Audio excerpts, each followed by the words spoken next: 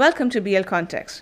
Budget 2022-2023 has proposed a few policies that would impact the world of finance and investments. Some of these changes could alter the world of cryptocurrencies as well. What are these changes and how would it impact various stakeholders? Also, what do these policies mean to private cryptos in India? To know more, Siddharth Matthew Cherian speaks with BusinessLine's Associate Editor Lokeshwarri SK.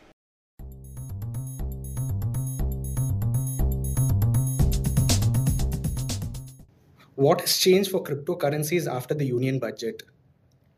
The union budget has proposed to tax all private cryptocurrencies such as Bitcoin, Litecoin, Dogecoin, etc. at a really high rate of taxation. The FM is clearly very worried about the manner in which investors who do not understand digital currencies are trading in them simply to make some quick profits. The problem is that these are extremely volatile assets. The prices of Bitcoin, for instance, went up manifold from March 2020 COVID lows, but the prices have come down really sharply since last November. They're down about 40% since November till now. And the risk of capital loss is therefore really high. Also, they have no fundamental underpinning at all, and they are completely unregulated, which means that if you lose some money on one of these crypto trading platforms, you have really no recourse. What is the budget trying to do with respect to cryptocurrencies? Well, there are actually 5 measures that the FM has announced.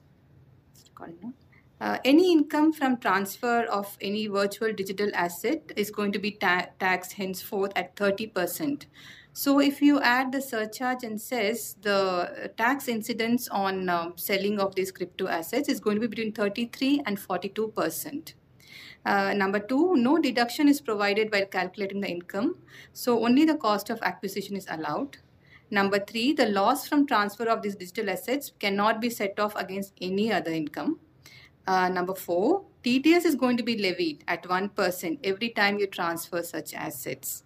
And also, a gifting of virtual digital assets is also going to be taxed in the hands of the recipient. So they're trying to cover all kinds of crypto transactions, and they're making it really prohibitive for investors to be dabbling in these. How will this move impact investors?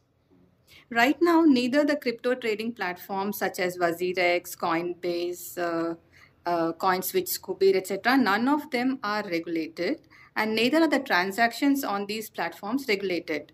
But from now on, the transactions are going to be taxed.